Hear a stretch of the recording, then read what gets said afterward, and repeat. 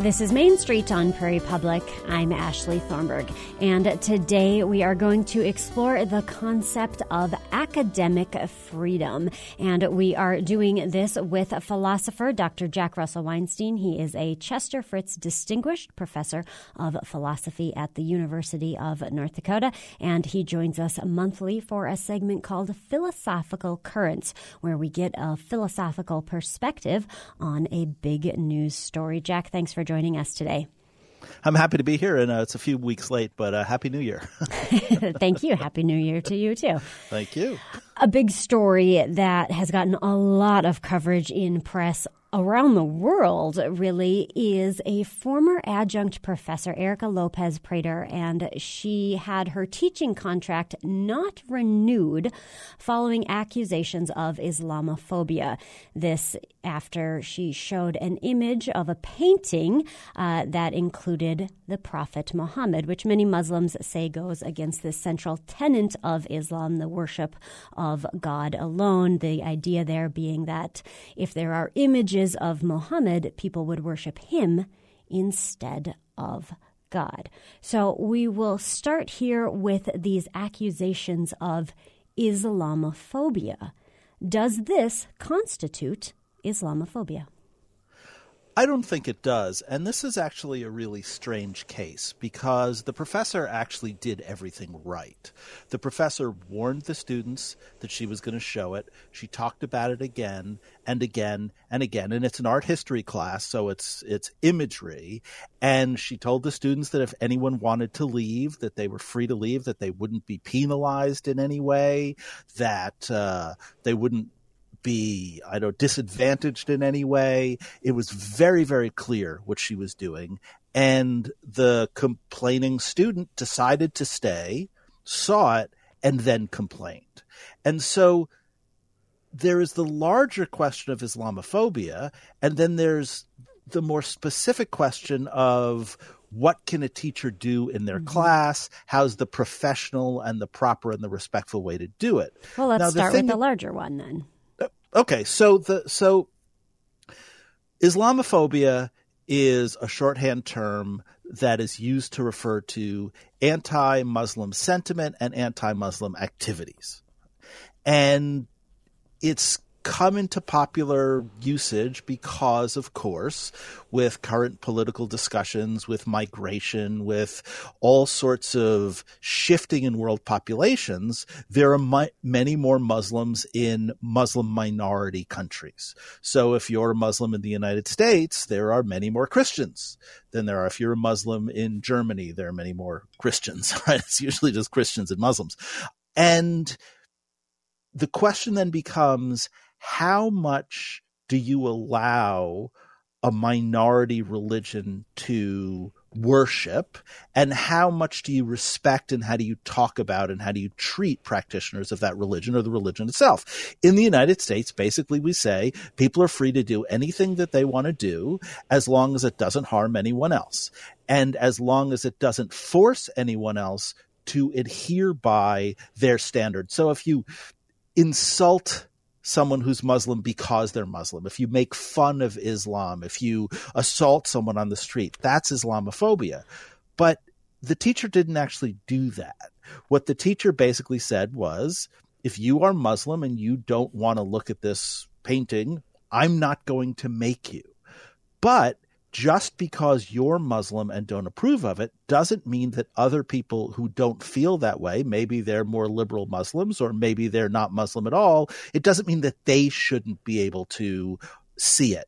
And that's the weird claim of the administration. The weird claim of the administration is that everyone in the class, and the teacher especially, should follow Muslim precepts. And if they don't, then they're Islamophobic, and that's just weird. Can you see the flip side of this argument, though, that it is an insult to her faith that she would show this image, even if those other students aren't Muslim, if it is strictly forbidden or at least seriously frowned upon? Could that not be considered an insult and therefore fits under that category of Islamophobia? Well, let me ask you an analogous question. If the cafeteria in Hamlin serves bacon, is it an insult to Jews? If there is an activity on Easter Sunday? Is that an insult to Christians, right? The idea is that people get to make these decisions for themselves. And if the student wanted a school that would be entirely within Muslim principles, where all students followed the Muslim way of life, then they should go to a Muslim school. And there are plenty of religious schools around the world that follow religious precepts. What's it called? Liberty University. Liberty University, it's not Muslim, it's Christian, but people who who live a very conservative Christian life go to Liberty University so that they can be among students who do that. And so if you think that the class has the responsibility to follow Muslim precepts, then you think that the school also shouldn't serve bacon or shellfish or anything like that. Now, what does it mean to respect another religion? It means to respect it enough to put the information out there, to warn them, to accommodate students. That's a key higher education term, to accommodate students who need something else. So on Ramadan, teachers have to be sympathetic to the fact that their Muslim students are very hungry because they have to fast from sunrise to sunset. On Jewish high holidays, if there's a test or if there's an assignment, I and other teachers have to make allowances for students who are going to be absent. That's what it means to accommodate. And she did that. She respected the religion. She respected the student. She gave the student every out. But she decided to continue her curriculum, a curriculum, by the way, and a decision, by the way, that has been supported by virtually every major Islamic organization in the country. Muslims across the country and Muslim organizations across the country have said she did nothing wrong. This painting is incredibly important in the history of Islam because it's at this point where Islam starts to change and starts to prohibit images of the prophet. And in fact, Christianity has a very similar moment in time in the Netherlands in the late 1600s. There was a period called the iconoclasm where the Protestants broke into all the Catholic churches and started ripping off all of the symbols and the paintings because they felt that under the Protestant way of doing things, that there should be no imagery because imagery was idolatry and churches should be bare, right? Which is why Protestant churches look the way they do right now.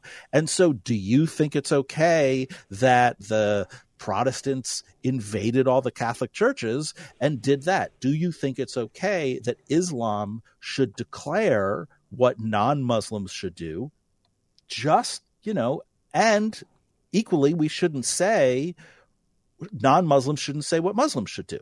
Everyone should get the choice, and students in an education environment should be accommodated so that they're not disadvantaged for their religious beliefs. Who decides where to draw that line?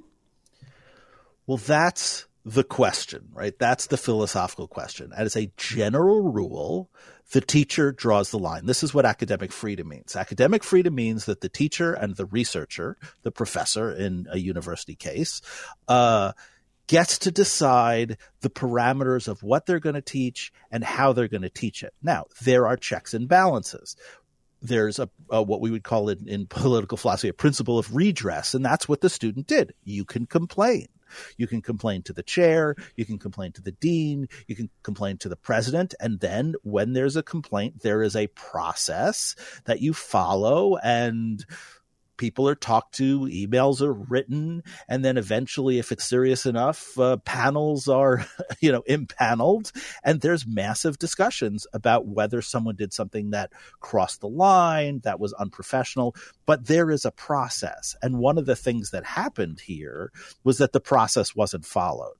The student complained, and the president, the leadership of the university just fired her out of hand. They say they didn't renew her, but that's technically a technicality. Not fired. Yeah, right. She was not. Her contract was not renewed. That's not the same exactly as being fired. It's not. It is technically not the same, but it is in consequence the same because if she has had this job, and I don't know how long she's been at Hamlin, but if she's had this job for 10 years and they say to her, we're not going to renew you, see you later, the effect is the same. So either way, right? if you're not going to renew someone, you're not going to renew them for cause, right? Now, that cause may be budget, right? We don't have the money, or that cause maybe someone better came along. But in this instance, it's very clear that that cause was you did something wrong in class, and the process wasn't followed. Well, that brings us to kind of the central point of the conversation that we want to have today. The difference here between the contract not being renewed and being fired could be similar to what would happen to her. She's an adjunct professor versus someone who is a tenured professor. So just for anyone who doesn't know, what does it mean to be a tenured professor? And then we'll go into why those protections matter and how this process would have been different. So to be tenured is to have basically a permanent job. The assumption and the promise is that you will be renewed every year unless there's serious cause to fire you. And if there is serious cause, there has to be a very significant procedure that's followed, and you have to have committed a felony, or you have to have not shown up for work for a month or something like that. Being a bad professor isn't necessarily a good reason. And the tenured folks I know who have been fired or forced to retire, there have been years-long processes of document that. Now, so tenure is a promise of renewed employment and for life, basically. This exists to protect professors. It exists to let professors have leadership roles at universities, and it exists so that professors can free themselves from political constraints and from social pressures to pursue their research and their teaching. And that's the key thing. That's what academic freedom means. It means the ability to pursue your research and to teach as you see best as an expert in a way that you think best represents and is best for your discipline and your expertise. When you say protect professor, are you being specific to political influences? Not just, but that's a big part of it. So let's take a step back for a second. What's the purpose of a university? The purpose of a university is to create and disseminate knowledge. I'll explain what that means in just a second. Lots of people think the purpose of a university is to make people job ready, employment ready. That's not the purpose of a university. That might be a purpose of a particular course. It might be the reason why a student goes to college.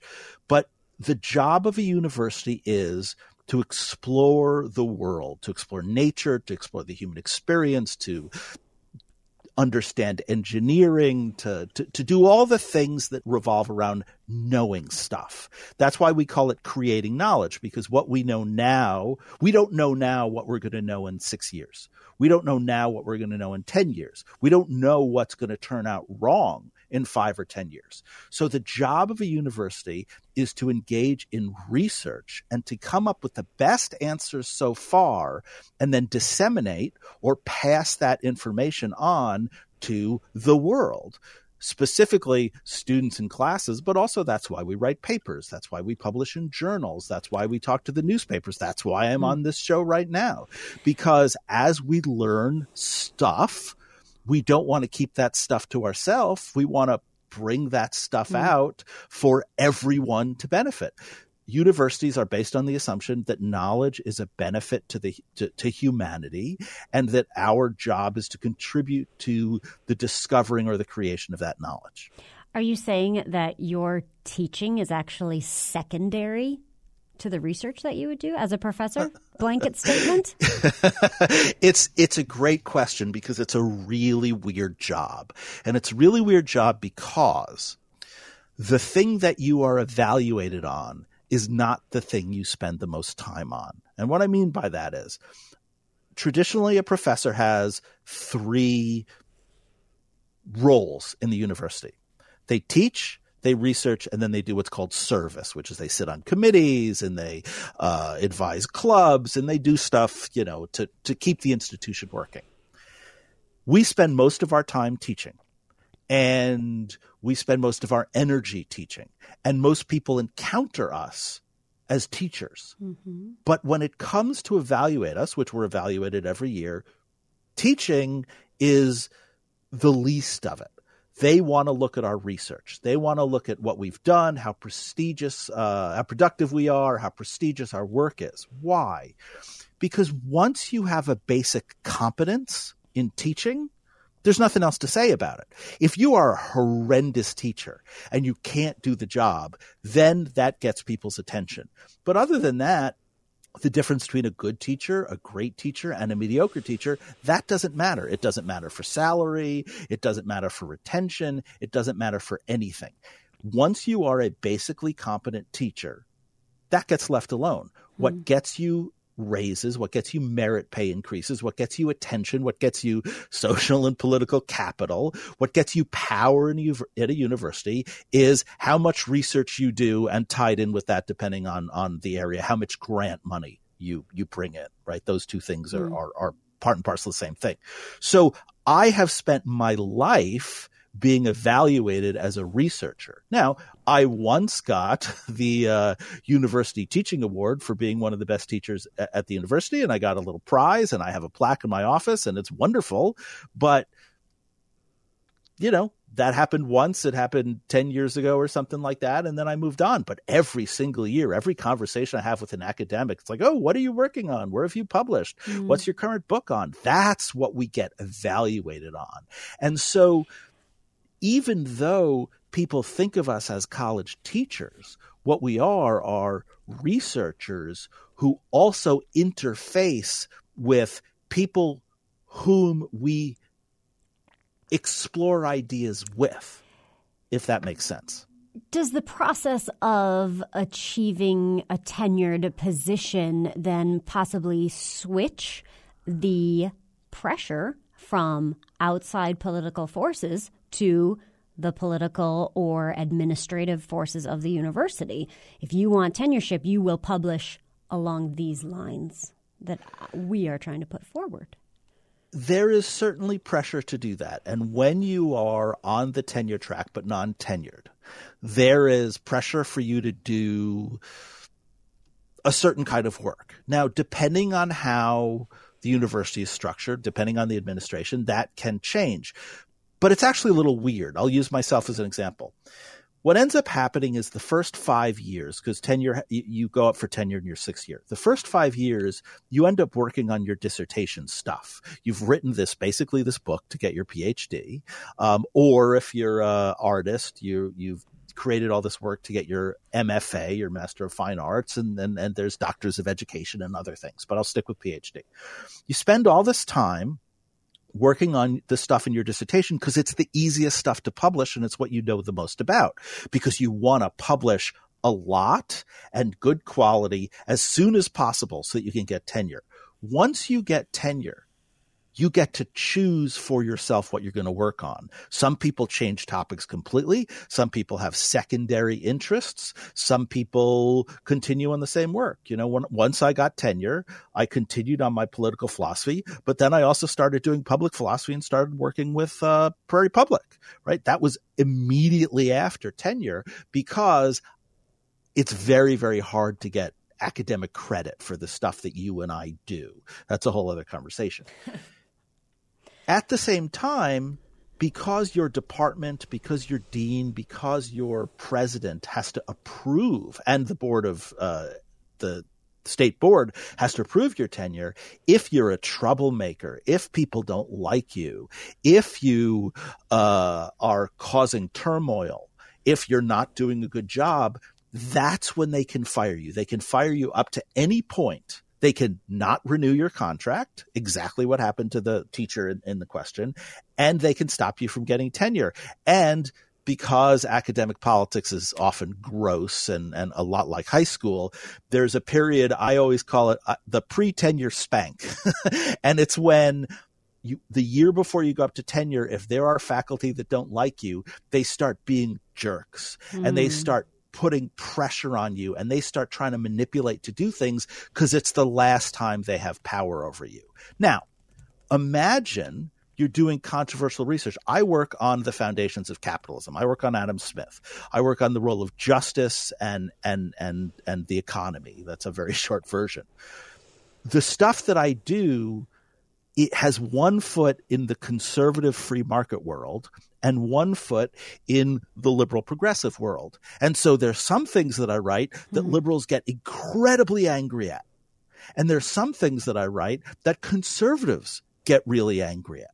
And so I am constantly balancing out criticisms and personal attacks about my work.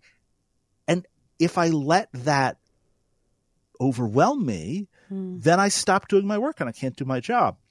So that's what tenure is for. Tenure is to protect you from every kind of social and political influence so that you can focus on your job of doing research to add to human-wide knowledge. And the fact that somebody doesn't like what you do or say is irrelevant, although they can respond, they can write op-eds, they can write papers, and someone like me, and this is true of basically every academic, our career is writing a paper, someone telling you why you're wrong, writing another paper saying why you're right, someone else writing another paper why you're wrong.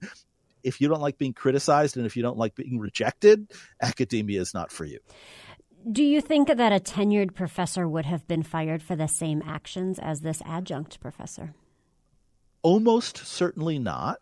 But if they had, it would have been the result of a long process. And because they couldn't rely on the technicality of not being renewed, it would be very, very easy to sue them because they violated academic freedom and they violated the procedure at the university. This is why that technicality is actually relevant. If you are fired for lack of cause, and this is different in a right-to-work state, but that's also another conversation. If you are fired for lack of cause, then you can sue. If you're not hired for lack of cause, it's much harder to sue. And she doesn't have that kind of power, and so it's going to be harder for her to win the lawsuit. We're visiting today with Dr. Jack Russell Weinstein. He is a Chester Fritz Distinguished Professor of Philosophy at the University of North Dakota, and we are discussing academic freedom today and how academic freedom can change depending if you are in secondary or higher education or within higher education, whether you are an adjunct or a tenured professor. This in response to a Hamline University adjunct professor not getting her contract renewed after showing an image of the Prophet Muhammad. You brought up the lawsuit, and she is in the process of suing Hamline, and she is saying that they have damaged her professional and personal reputation and subjected her to religious discrimination. How easy is it to prove that your professional and personal reputation has been damaged? That's a really interesting question, and it points to a very difficult gap in our culture. If someone calls you racist, there is no accepted way for you to argue that you're not. You can't point to all of your friends who are, let's say, if you're white and and your friends are black, because then people say, "Oh yeah, some of my best friends are black," right?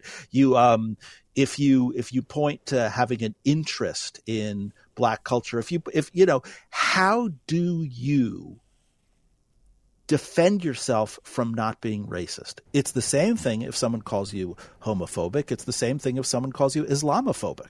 We're at a point in time where we are very sensitive, rightly so, about diversity and pluralism, but there's no way to counter the accusations because often the people who are accusing you have a certain kind of moral authority because maybe they are of the group that you're supposedly disliking, or maybe they have power, or maybe they just want to make trouble, right?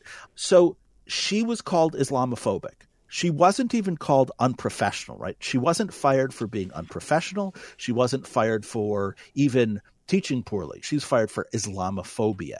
How does someone counter that? Would it be okay if she were married to a Muslim? Would it be okay if she went to mosques on her spare time?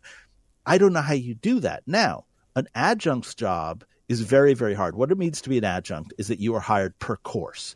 There's no long-term contract. There's not a salary. You get money for teaching a class.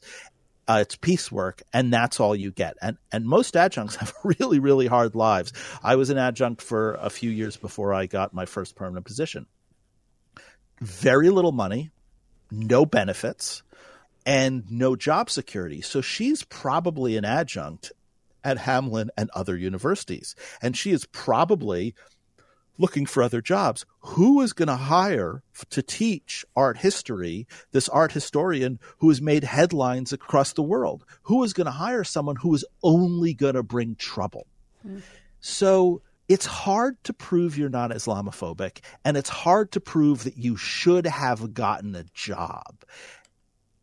That's the difficulty she's in, and thankfully I'm not the judge and I'm not the jury involved in the lawsuit, because she is at a tremendous disadvantage, because she has to talk about the fact that she would have X, Y, or Z, and hypotheticals are very hard to argue from. Do you think that this damages Hamline's reputation? I think it humiliated Hamline. I think that this is why the president backpedaled a little and used a lot of academic gibberish in Hamline's statement of response, including talking about leaders being people of color and women and all that kind of stuff. They took all the tropes, right? It has destroyed, because it makes them look ridiculous, and it makes them look ridiculous because they did something stupid and they are unwilling to say they made a mistake. What did they do? What's stupid? What they did was they took a professor who did everything right and said she was a monster because she didn't make one student's religious beliefs govern everybody else's belief. A university is a place of tremendous freedom. It's a place of tremendous freedom for students to explore themselves, to explore the world, to explore and make mistakes, right? I mean, people talk about the phrase safe spaces and make fun of it, but my class is a safe space because if a student asks me a question that I'm offended by, I don't yell at them. I take it seriously. I respond. I would never say to a student, this is offensive, get out of my class. If I was horrendously, horribly offended, if the student did something intentionally rude, I'd talk to them after class. I'd try to have a conversation. But, students are there to make mistakes. I always tell my students come up to me in the beginning when they're taking their first philosophy classes, and they say, I've never taken a philosophy class before. I'm really worried I don't know how to do this. And I always say, look, if you knew how to do this, you wouldn't need to take the class, right? The purpose of the class is to teach you how to do it. And if you're in class, you're going to make mistakes. You're going to say stupid things. You're going to use the wrong word. And the class has to accept that as part of the process, as does the teacher. So even if the professor here had made a mistake, or even if the complaining student had made a mistake, the job was to deal with the mistake and to teach people. So academic freedom is a freedom that is universal for everyone on campus. And Hamline blew that. They just made a terrible mistake, and they're too proud and egotistical to admit it. But let me give you a sort of graphic example of how this works in my career and what kind of protection you need. So we offer religion courses as well as philosophy courses. And for years and years and years, I would go into the intro religion class to talk about Judaism. And I wouldn't go in as a professor of religion, because even though we're Department of Philosophy and Religious Studies, I'm a philosopher. What I am is a Jew. What I am is a practicing Jew who has studied a lot of Judaism, and most of the students have never met a Jew before in their life. So I go in, our old friend used to call it a pop-up Jew. I go in as the pop-up Jew, and I present my Jewishness to the students, and they get to ask me any question that they want. And one of the questions that students always ask is some version of, why don't I believe in Christianity? Why am I Jewish? And my answer is threefold.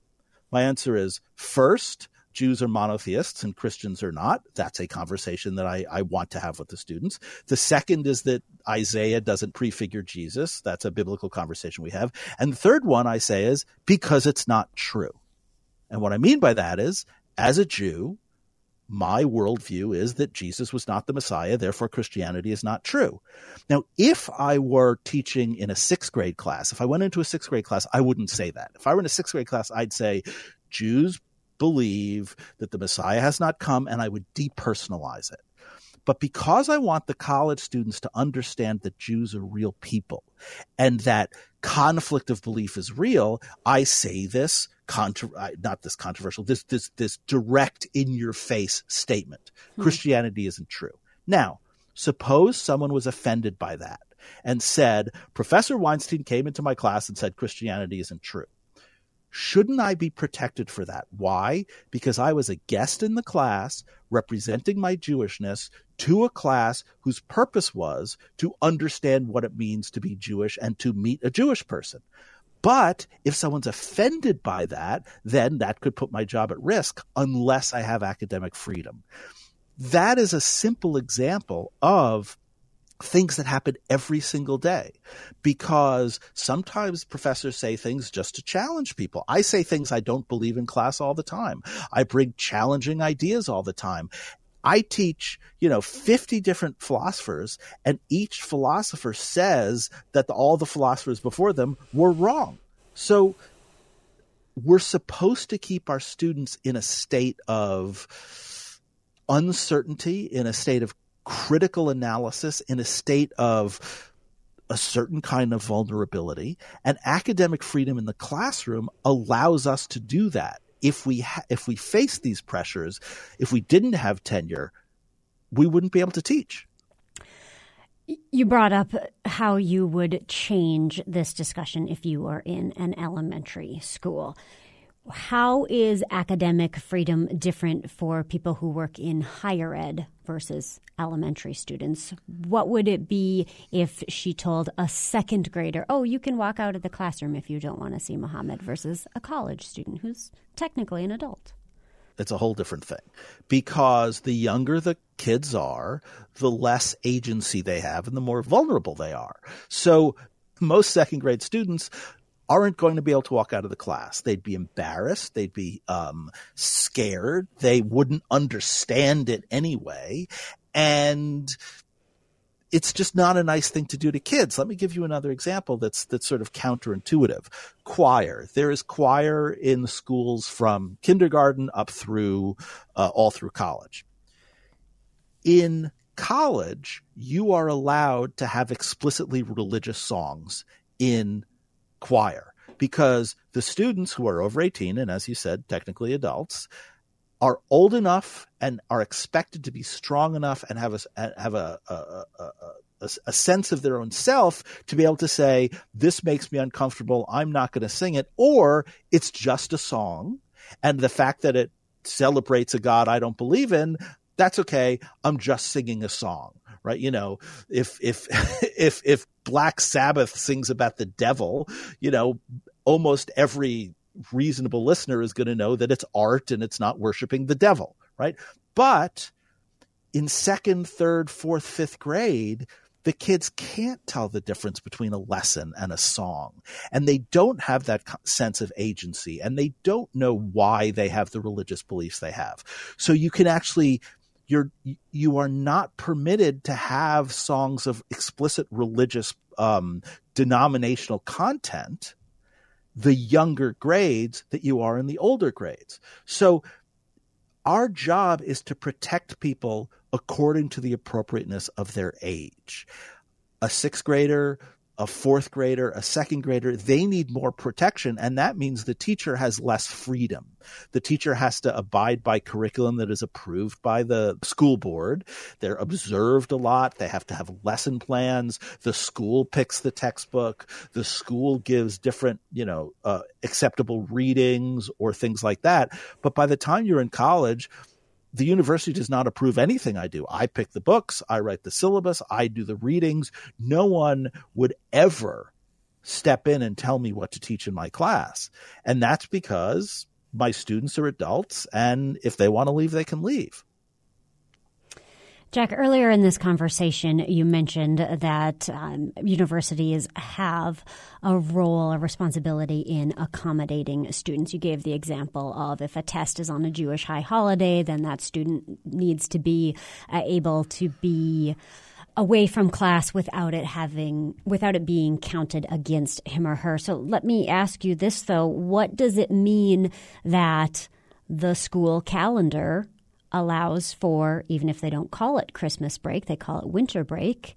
Christmas is off, but it doesn't necessarily follow calendars of other major religions. I mean, this is what it means to live in a majority Christian country. And I don't always like it, and sometimes it really makes me mad, but it's the world we live in. And if you go to schools that are in more diverse areas, let's say if you're looking at colleges and universities in New York, they often have the high holidays, the Jewish high holidays off, not just make accommodations, but, you know, a school like NYU, which has a huge Jewish population, New York University has a huge Jewish population, so they'll just shut down the school on those days, right? Or, you know, so it depends. And if you are in a heavily Hispanic school, there are going to be different kind of calendar events and different kinds of things because you have to cater to the student population that you have. There are universities that, not necessarily in the United States, although there are a few, in Europe, what they actually do is they have the semester and then they have the break, which is a lot shorter, and then they have their final exams after the break. So there are lots of ways to do it. But yeah, I mean, I live in a Christian majority country, and the calendar is going to follow the Christian calendar. Now, let me give another example that I think is a little more intuitive. We also live in a country where the majority of people can walk, where they don't have wheelchairs, and they don't need care. And that's why when you go to the bathroom, there are a whole bunch of bathroom stalls, and they're all small except for one. One stall is big because it allows for a wheelchair or a caregiver to go in to the stall so that the person can use the toilet. Now, we believe, I hope, that access to toilets is a right that everyone should have, and that any institution like a university should make sure that any student has the ability to access the toilet when they need. So it is true that a person in a wheelchair could go into a bathroom and say, it is not fair that there are 4 stalls that I can't get into and 1 stall that I can. Maybe that isn't fair. But the accommodation that we've made for people in wheelchairs or people who have other needs, who live in a majority country where most people are able-bodied, or where their disabilities or lack of abilities, I should say, I don't know how to use the term these days, allows them to use smaller spaces.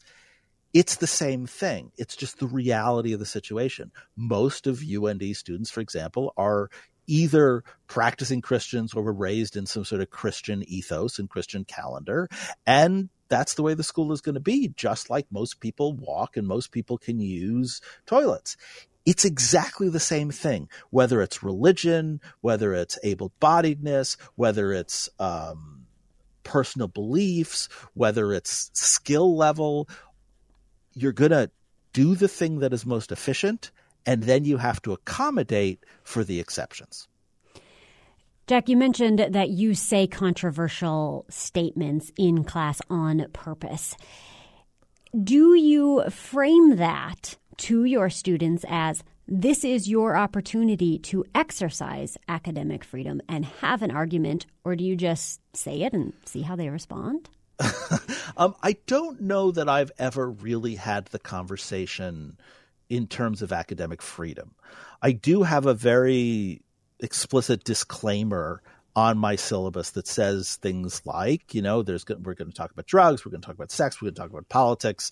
If these things are problematic for you, you might want to reconsider the class. One of the other things I say in this explicit disclaimer, and that I do say to the students at the beginning, is that classroom is theater, that the Jack that they see in front of them is not necessarily the real Jack, and that I'm going to say things and defend things that I don't necessarily believe. My job isn't to indoctrinate my students. My job is to get them to think and to get to undermine their set of beliefs. That's what a philosopher does. Now, what I do say is that they can hit me as hard as I hit them, and that they have the right to challenge. And I never, ever grade anyone on their opinion. And I have this whole thing. Sometimes we read stuff that I write, and I always say, you know, I can take it. My ego can take the criticism. It's not a problem. Now, why is this important? It's important to get people in that critical frame of mind, but it's also important because the students come in, they're tired. The students come in and they want to text. The students come in and they don't care. Some of them do and some of them don't. Some of them are forced to take the class because it's a general education requirement, and some would love to take the class. And I have to keep their attention. I'm competing with everything in the world. I'm competing with sports. I'm competing with pornography. I'm competing with alcohol. I'm competing with everything for their attention. And ultimately, the job of shocking students is much more about the job of keeping them present so that they become active learners rather than passive learners. And I don't think that a teacher should be punished because they use appropriate and professional methods to shock students. I think that if they cross a line, and I have, come close to a line in my life in front of a classroom, and every once in a while I'll say, oh, that was over the line, I apologize, or something like that. I'm very honest with my students. I tell them when I don't know things, and I talk about my mistakes and all that sort of stuff. So I have to figure out how to do this in a professional way. But when we are creating a disseminated knowledge, if I'm writing a journal article for another professional philosopher, I don't have to persuade them to read it. They'll read it if they want to, and they won't if they won't. But when I'm talking to a 19-year-old who has no idea what the word philosophy means and doesn't understand why this class is important, then I have to figure out a way how to be what I am. I mean, even Taylor Swift, right, one of the great musical talents of our time and one of the most popular musical talents of our time, even she has to put on a show. Even she has to wear spangly outfits. Even she has to have lights and fire and all these other things and back up dancers and stuff. If Taylor Swift can't keep their attention, how am I supposed to keep their attention? And so you do what you can do, and you try your hard to be as professional as you can. Jack, one last question. You mentioned that you tell your students you're going to talk about drugs, you're going to talk about sex. Most of your students are 18 to 21 years old. Why aren't more college graduates philosophy majors? There's lots of different reasons for that, and folks should look at philosophyisagreatmajor.com for all of the reasons why they should be philosophy majors. But there is a lot of social pressure to not be philosophy majors because people think it's useless. The old joke is, oh, you want to be a philosophy major, you better practice saying you want fries with that, when in fact 95% of philosophy majors are employed within 6 months of graduating. But also, philosophy isn't for everybody. Nursing students have a lot of trouble with my classes because nursing students want answers. They want to know what the answer is. They want to know how to fix the problem. They want to know the procedure. They want a textbook and a teacher who can tell them how to do the thing that they need to do. And if they are philosophically minded, they have to separate the philosophical experience from the nursing experience because nobody wants to get their blood drawn by someone who's having an existential crisis. I mean, that's just reality. So philosophy isn't for everybody, just like nursing isn't for everybody. So we have general education introductory classes where the students get to try different things. They get to be a chemist for a semester. They get to be a painter for a semester. They get to be a philosopher for a semester. They get to be an engineer for a semester. And then they decide what they want to do, and they get to spend more time doing it because that is the benefit of a comprehensive university like the University of North Dakota. A comprehensive university has 150 different majors and twice as many programs, and students get to experiment in those 4 years so they can figure out what they want to do. And if you have a Congress member or a parent or a pastor who is looking over their shoulder and saying, don't do this, this is the path to the devil, or don't do that, liberals only do that, or don't do that, you're never going to get a job.